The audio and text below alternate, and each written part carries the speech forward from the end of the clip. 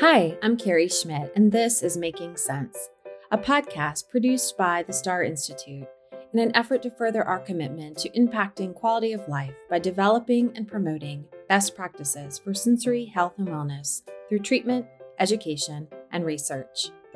Occupational therapy best practices ask us to integrate knowledge into practice. On this season of Making Sense, each episode offers a different conversation aimed at translating the most current research into clinical action for occupational therapy practitioners. This season of Making Sense is dedicated to the memory of Janet Wright. Janet was an incredibly enthusiastic occupational therapist. If she were here today, she would have been one of the first to create and host a podcast where students, parents, and teachers could glean some practical information. She did not want OT knowledge to be abstract. She looked for it in everyday situations and in daily routines. Her family takes great pride in knowing that the Star Institute embraces the same passionate principles that guided Janet. As you listen and learn, keep her encouraging voice in the back of your mind and her infectious smile in your heart. I am joined today by Lisa Porter. She has a wide range of clinical experience, from adult neurorehabilitation to burns, with a focus in sensory integration and processing. Lisa is the owner and director of Sensory Kids in Portland, Oregon, and a faculty member at the Star Institute. She specializes in sensory and relationship-based therapy. She is passionate about learning, mentoring, listening to families' stories, and playing.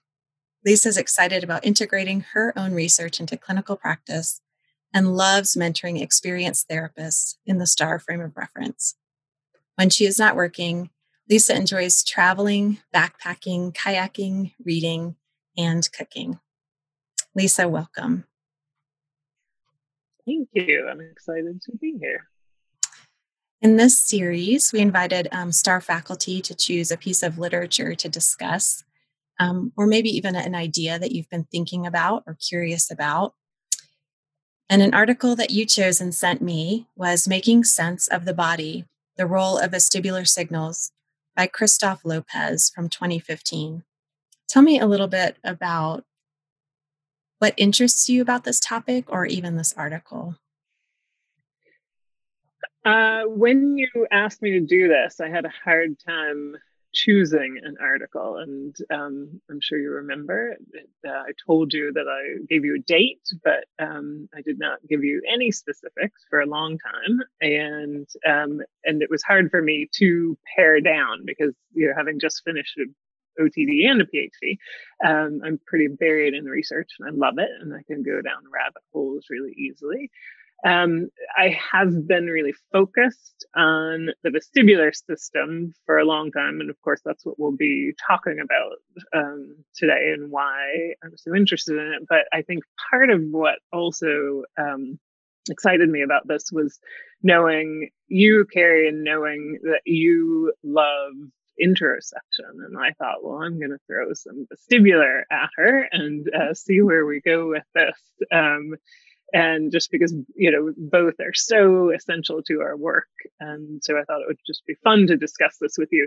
The other piece is that I have, in my rabbit holes, gone down the road of looking at sense of agency and what that means and why it's so important, or why it should be so important to us as OTs. And so the second article that I sent was on sense of agency, but it was way back in 1995, an article by Polkinghorne.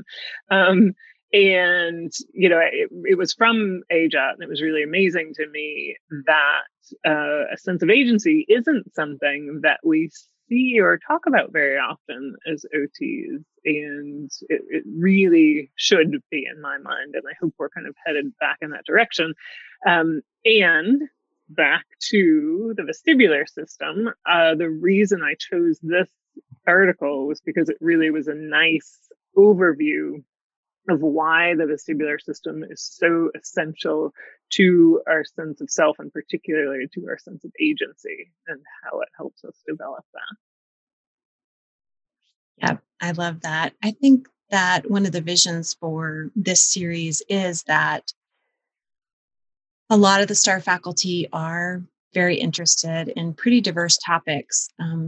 But one thing we're all passionate about is linking it to occupational therapy practice. Mm-hmm. So there's so much right now, a large body of work that is starting to support our sense of self stemming from multisensory integration, particularly the integration of exteroception, interoception, and proprioception.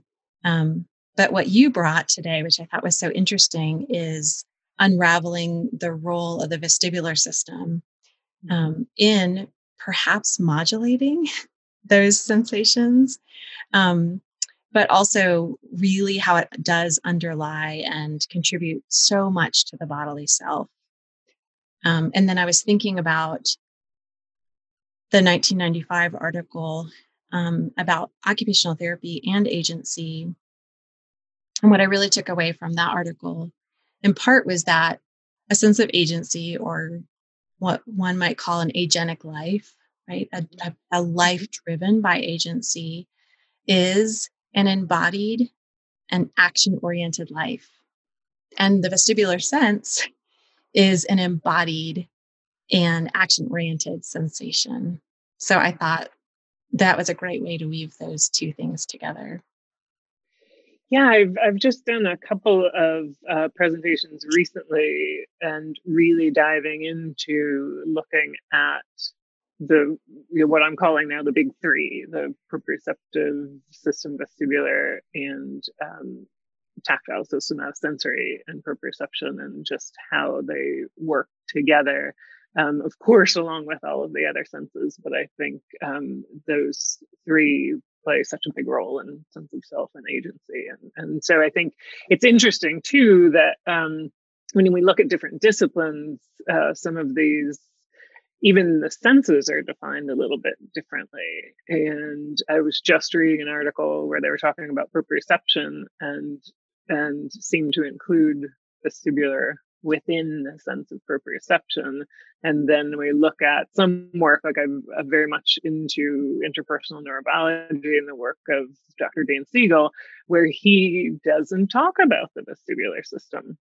And I think how can you be so grounded in sense of self and leave out this really essential system? And now, of course, we have more and more neuro research, and so increasing our understanding of how extensive this system is. And I was thinking also your question about why I wanted to talk about this topic. And I thought, I think most of us at STAR are very dynamic systems driven. And it occurred to me right before we started talking that the vestibular system really is the ultimate dynamic system. And that's part of, again, what we're going to talk about is just how extensive it is, and the connections that it has throughout the brain and nervous system. I think that's so fascinating because, as you know, interoception is my passion. And also, when you read the literature on interoception, sometimes proprioception can be included in that, in interoceptive sensory processing. And so I do think it's very interesting. One of the common threads I find between interoception and vestibular signals are that oftentimes they really are processed, or really, I would say the majority of the time they're processed unconsciously. And so if they come to a conscious awareness, whether your vestibular signals are coming to conscious awareness or interoceptive signals, it's oftentimes when something in your body needs your attention.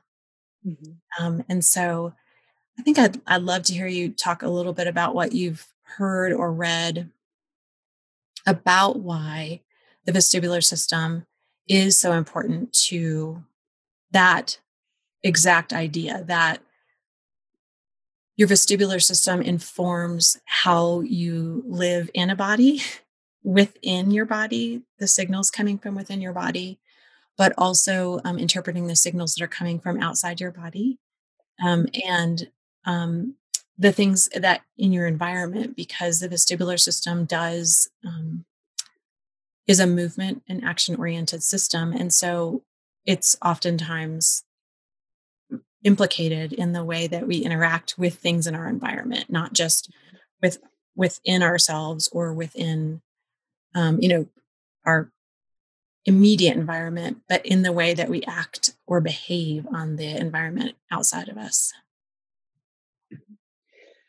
That's a big and a great, I don't even know if that's a question, but a comment. And I think, even listening to you talk there, again, back to this idea about how extensive and important the system is, because it is our one system that really never shuts off. Even when we're sleeping, our vestibular system is very active, and that, just basic sense of, or our relationship with gravity is so very essential to our sense of security and sense of well-being. And so very foundational to who we are and our own security, but then also, like you said, how we interact with other people. And it's one of the reasons, that's one of the things that I think really struck me, and how important this is to all of our foundations of the star frame of reference, right? So very clearly, those three foundations being sensory, relationship, and regulation. So when we look at how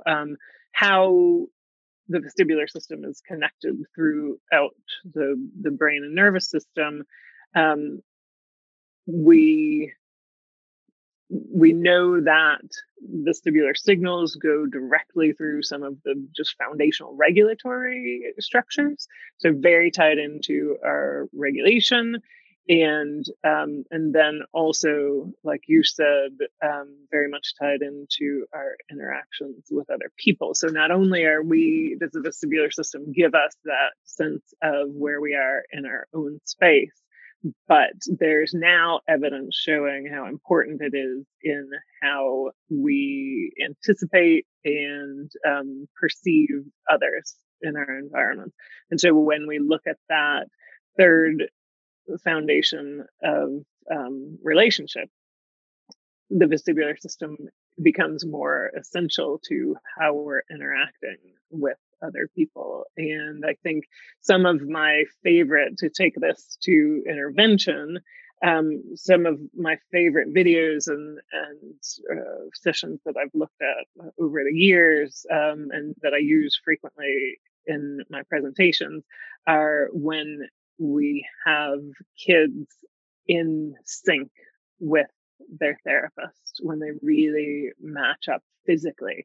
And there's a couple of videos where you can see kids shift their posture and their timing and sequencing to match their therapist. And of course, it's not done automatically. They are not thinking about this. The therapist's not instructing them to do this, but they're so connected, so regulated, so engaged that, and, I think receiving the just right vestibular input along with everything else, that they're able to make that shift to sync in such a deep way, to bring that relationship piece in. And I think I go back to those in my mind when I think about how essential the vestibular system is in our ability to perceive and connect with others. I love that example, in part because it is so practical, but in part because it's a beautiful illustration of what can happen when your sensory system is fortified, or maybe kind of receives the balanced approach of the right amount, like you were saying, of signals and input in the context of relationship. And it occurs to me that what you first said is probably one of the most important parts of that. And that is that the vestibular system truly gives you that felt sense of safety. And without safety, without a sense of safety, none of the rest of it is possible. And I do notice that when you have a client that comes who does have some difficulties with their vestibular processing, one of the things that strikes you right off the bat is how unsure they are in every environment, and how hard that must be to live that way, to live in a way that you're not safe within your own body or you're not safe within any environment because your vestibular signals are not being processed properly. And to establish a relationship with an occupational therapist, and a parent who now understands that challenge in their child allows that development of synchronization, in play, right? That ability to pace and engage. They're doing that from the base of safety that you've been able to establish by helping them with their vestibular sensory processing. I think that is so important for therapists to realize that. And that's why I love to use these videos when I'm teaching experienced therapists. And I think even for us, even for therapists who are sensory integration trained, it is still, I think, important to really dive in and point those things out. It's something that, there's kind of these subtle, seemingly subtle changes and shifts, but they're so essential. And then I think, listening to you talk, then how hard this can be to help parents understand, because we spend so much time thinking about the vestibular system and what does this mean and what does relationship with gravity really mean. And the only way, kind of from a concrete perspective, that I can think about this is for people who have experience with vertigo. And you were so out of your body almost, right? Just definitely outside of that sense of comfort, that sense of foundational safety is gone, and it throws everything off, even with a pretty mild case of vertigo. And I think of ways to try to get people to make even subtle shifts with their vestibular system to start to pay attention to how much it affects them, so that we can help parents understand in particular how meaningful this is. Like you're saying, when our kids have vestibular challenges and are not connected to their bodies and don't have that foundational sense of security, what does that mean and how does that affect them? To understand where some of the behaviors come from that they're seeing. Well, and I love that you're saying we need to bring that awareness to therapists, because I think both therapists and parents know flow when they see it. Right? They know that was good. You can feel it when you're even in the moment of that. But what you're bringing up is scientifically supported, right? In the literature, that vertigo is studied, and they find depersonalization in people with vertigo, right? How easily we separate from ourself and our body when we experience vertigo. And I think about the article that you sent, and how one of the things that they studied was how watching other people move through space and have the effect of gravity on other people actually like triggers in you perspective taking.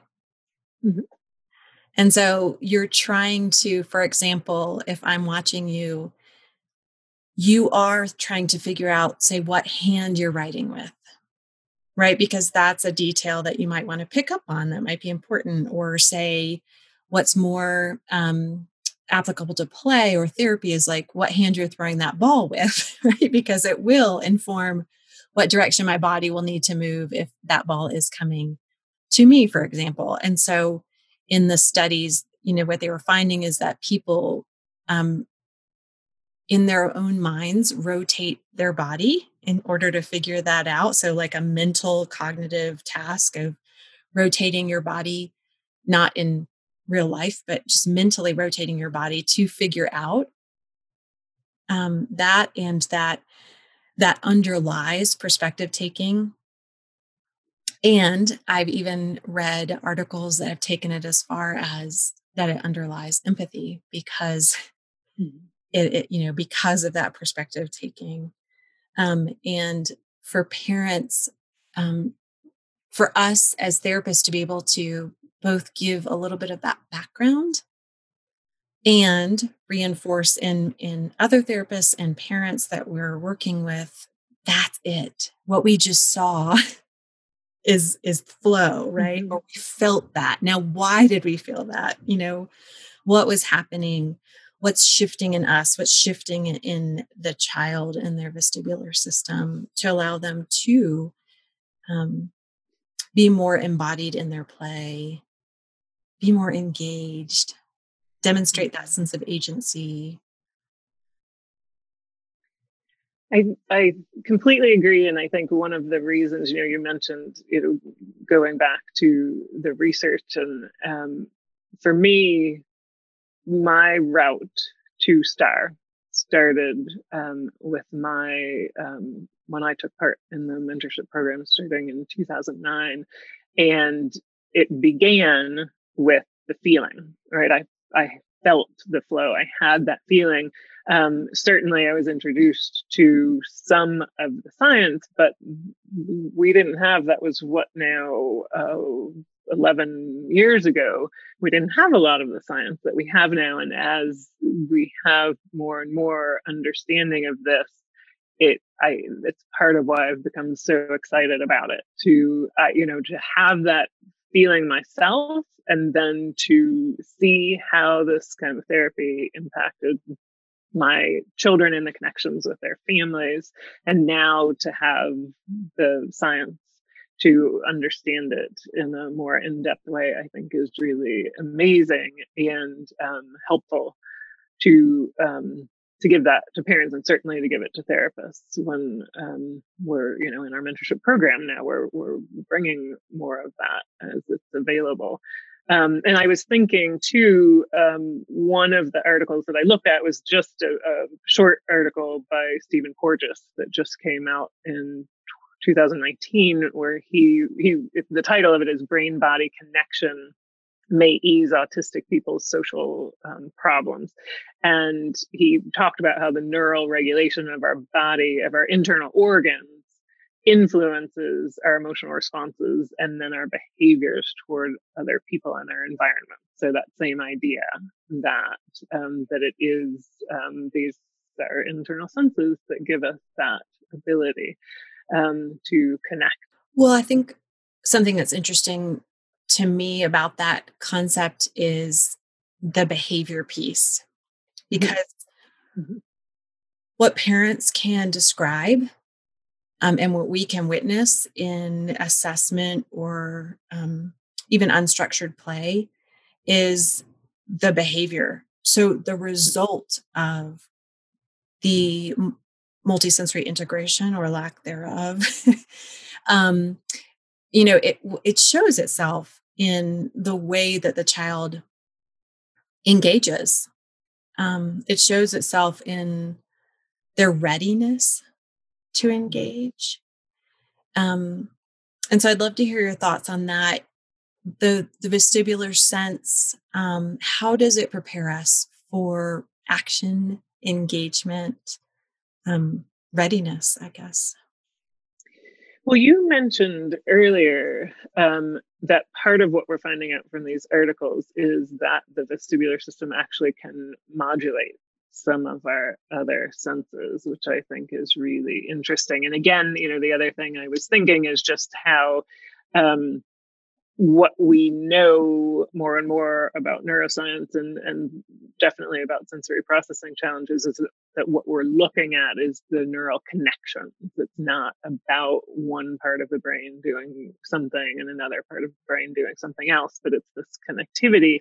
And one of the other things is that we know that the vestibular, the vestibular system has connections that start from the vestibular nuclei and the brainstem all the way through to the cortex and multiple regions of the cortex. And so, with readiness, that starts with arousal regulation. And the vestibular system is highly involved there. And you think about, something as simple as getting up and moving in the morning, getting up out of bed and moving, and how that changes your arousal level. But then, what we have the gift as OTs in our gyms to really be able to use vestibular input in a very different way to get our kids truly ready to engage in the just right way, and to look at individual differences, to recognize where their challenges are and how we can use the vestibular system to support them to increase arousal to that just right state, to support regulation. And another article I was looking at just today was actually talking about the importance of the vestibular system, of course, in overall well-being, but then in healthy aging as well. And so I think it has so many implications. And I had a friend years ago whose mother had dementia, and he was very good with her and spending time with her, and she was really declining. And one day, it was a Mother's Day, I invited them to come to Sensory Kids on the weekend, and we helped her onto one of the big swings and laid her down on the swing in supine, and just gently, it was a big glider swing that was she was a tall woman and it was as long as she was, and we just gently rocked her back and forth, and she broke out in song. She was Irish, and her son, my friend, started crying when she started singing, because he said she used to sing all the time and had stopped. He hadn't heard her singing in years. And it was just kind of magical to see how that changed her, and to move in a way that her body had not moved in years, and to feel safe and secure and have that movement in a way that took her back to this joy that she hadn't had for a long time. That's a long way around from your original question. But I think, just an amazing example of how it gets us ready for engagement and interaction.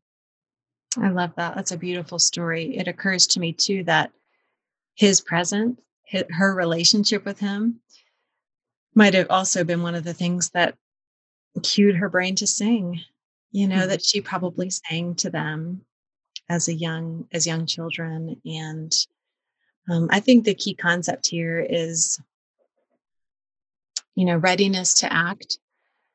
It's dependent on this multisensory integration that you're talking about, the, not just a single part of your brain working, but an integration of senses, whether it's interoception or proprioception, the visual vestibular information she was getting from gliding on a swing. And also the awareness of the body and having a body in which to act on the world, in which to voice that beautiful song, right? Having a body and a memory and an ability to voice and to sing. So I think that is such a beautiful example because it brings all of those pieces together. Mm-hmm. Mm-hmm. I think when we work this way too, we, I mean STAR trained therapists in particular, who work in this very child-led way of looking for flow and following the child's lead and focusing on engagement and regulation. we can think at times that we are not doing anything, or question what are we doing in therapy when we're not doing the traditional activity based sort of work. And again, the story that I just told takes me back to realizing the importance of everything that we are doing when we are really allowing kids, giving kids or adults that we're working with these abilities to connect in these really essential ways to, I want to say, almost even more importantly, to themselves first. Because when they can connect to themselves, and you said this early on, that we're talking about an embodied process, then we're able to connect to other people in our environments. But that essential connection to yourself and your relationship with your body and gravity is just such a very important piece. And how often do the clients that we work with who are challenged with sensory processing and integration come to us and have stopped moving their bodies in unique ways, or in ways in which they feel safe? How often has the family gone into a bit of a survival mode and stopped being able to play together? Because, life takes so much energy and management. That play seems superfluous to them. And in your example, as we age, we don't necessarily have as much opportunity to experience movement as children do, like on swings or on a playground or things like that. But that's not only true of the aging individual. We often see it in children who are challenged with sensory processing. And so, as you said, as therapists, sometimes we can think, what are we doing? But there is a really important component here in this movement, and that is the context that it happens in. It happens in relationship, which you said you're super interested in interpersonal neurobiology. So, that's another layer of that. And it happens in play, movement through play and movement in engagement. So I'd just love to hear you say a little bit about the role of interpersonal neurobiology. For me, this field of interpersonal neurobiology, when I found it, it explained, we talk about the it of STAR, and interpersonal neurobiology explained it for me. It brought the science that initially that I was looking for why this therapy worked. And it really is about connecting what's going on neurologically and starting to, understand and learn more about the neurology of engagement and connection. And yeah, there's a whole field now and a number of books out. And probably my favorite is the Interpersonal Neurobiology Play by Teresa Kessley, that talks specifically about why playing in this way of flow is essential, finding flow and finding connection. And she, interestingly, towards the end of the book, she is a psychotherapist, and she talks about most of the work she's doing is sand tray play. And she mentions the hand-body connection and how when we think about in the embodied self, with the mind, it is as the embodied self, how important the hand-body connection is. And my mind just about blew, thinking, you're leaving so much out if you're just talking about the hand-body connection. I see so much happen when we're moving, when we're really moving our whole bodies, and bringing in that, of course, vestibular system that I think is so important. And one more story that I want to share. This just came up last week in one of my supervision sessions with one of my therapists, who had just started working with a little girl who was just under 3 years old. And her parents brought her in because they were concerned about her just overall lack of engagement with them and with her environment, not wanting to explore very much, not speaking. She had a couple of words, I think. And my therapist saw that her mother was seeming depressed, and talked about that with her a little bit, that she wasn't getting that connection that she so desperately wanted with her daughter. And so we spent our supervision. We'd watched a video of her evaluation and spent some time talking about her motor challenges and how that really limited her from exploring and exploring her environment, but how it didn't seem that they'd done some work on a swing, and it didn't seem that her arousal was greatly changed by swinging or movement. But we kind of settled on, let's really find some ways to support her posturally so that she can move. And let's look at different types of movement to see how she responds, and will that change her ability to connect with her mom. And sure enough, in our next session, the therapist said that the little girl's mother walked away almost in tears, that this was the most her daughter had ever engaged and connected with her. And that was just what she was looking for. And I really think there's so much going on in our therapy, but that movement piece was really essential for her. And finding ways with the swings and the equipment we have, but it was subtle movement. So it's, in this case, things that I think are going to be translatable. We figure out how to bring some of that into their home so that they can find some of that connection.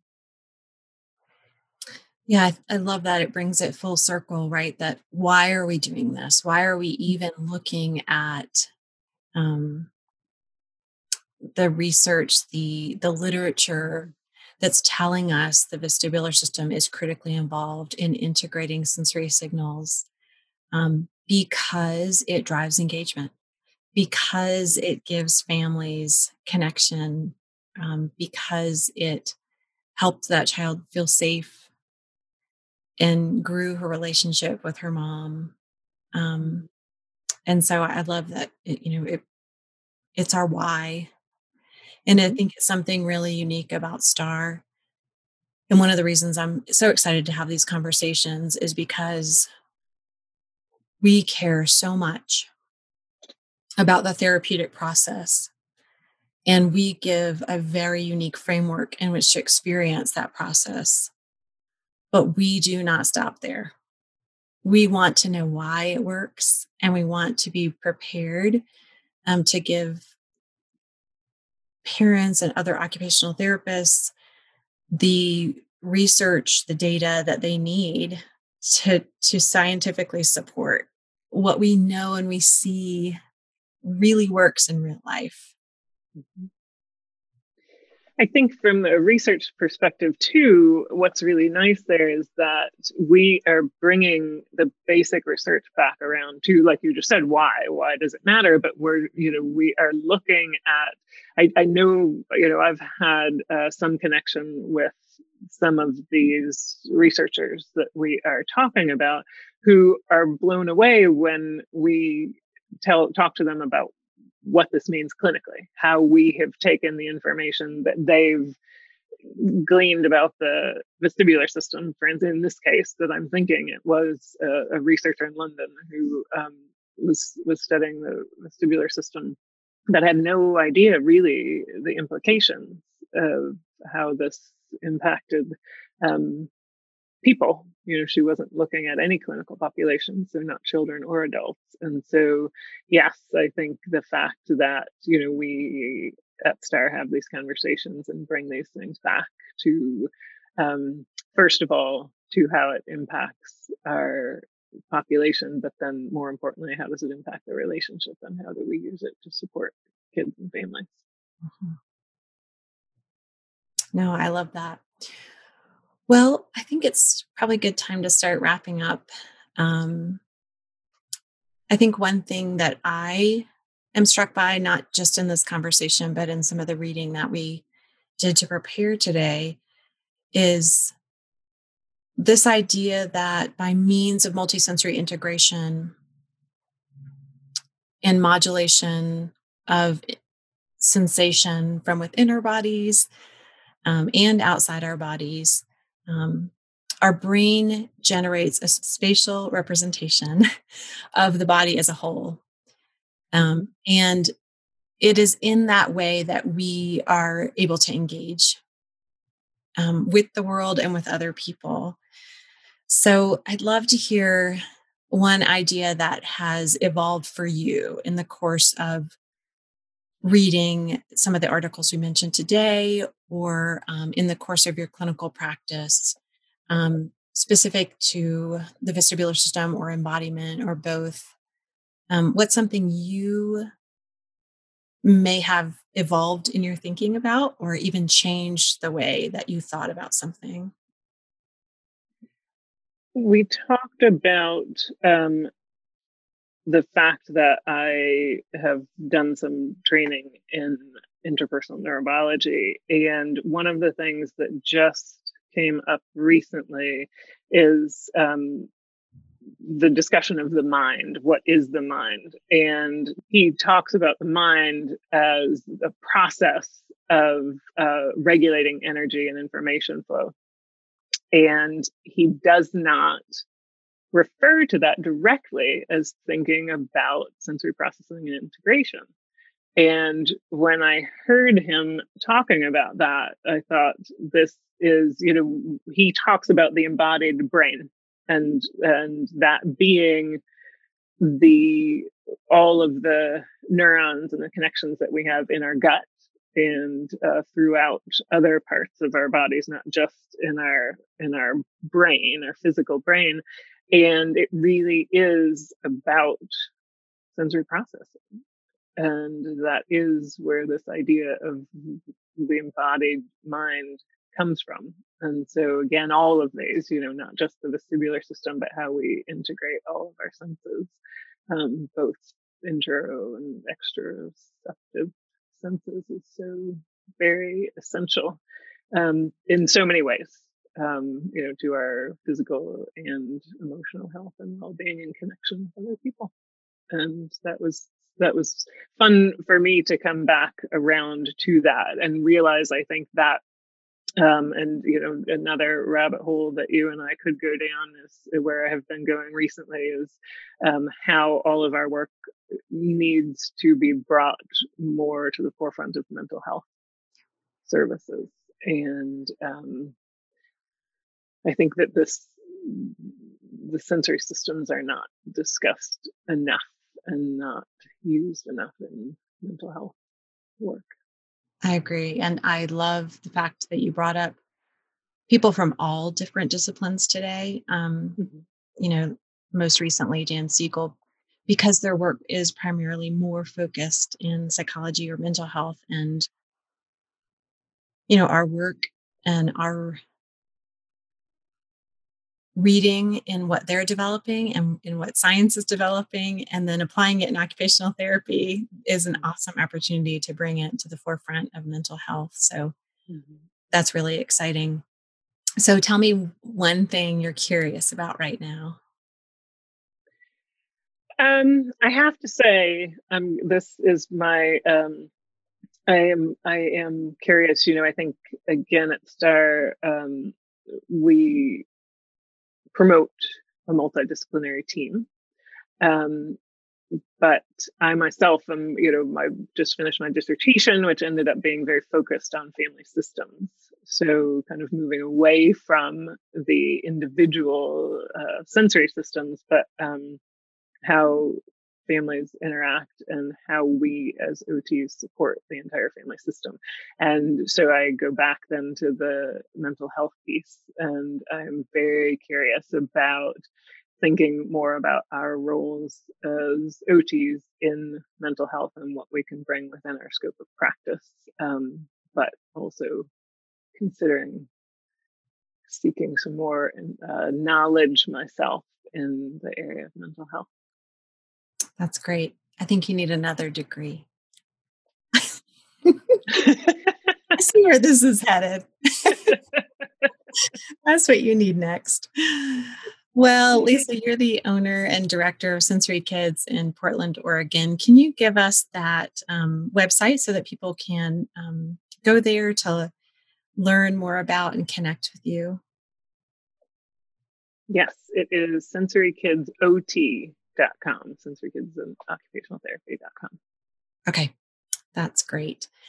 Okay, well, I appreciate your time today. I always learn so much when I talk to you, and I always leave with new ideas and so much to think about. And most importantly, so much to bring to my practice. So thank you.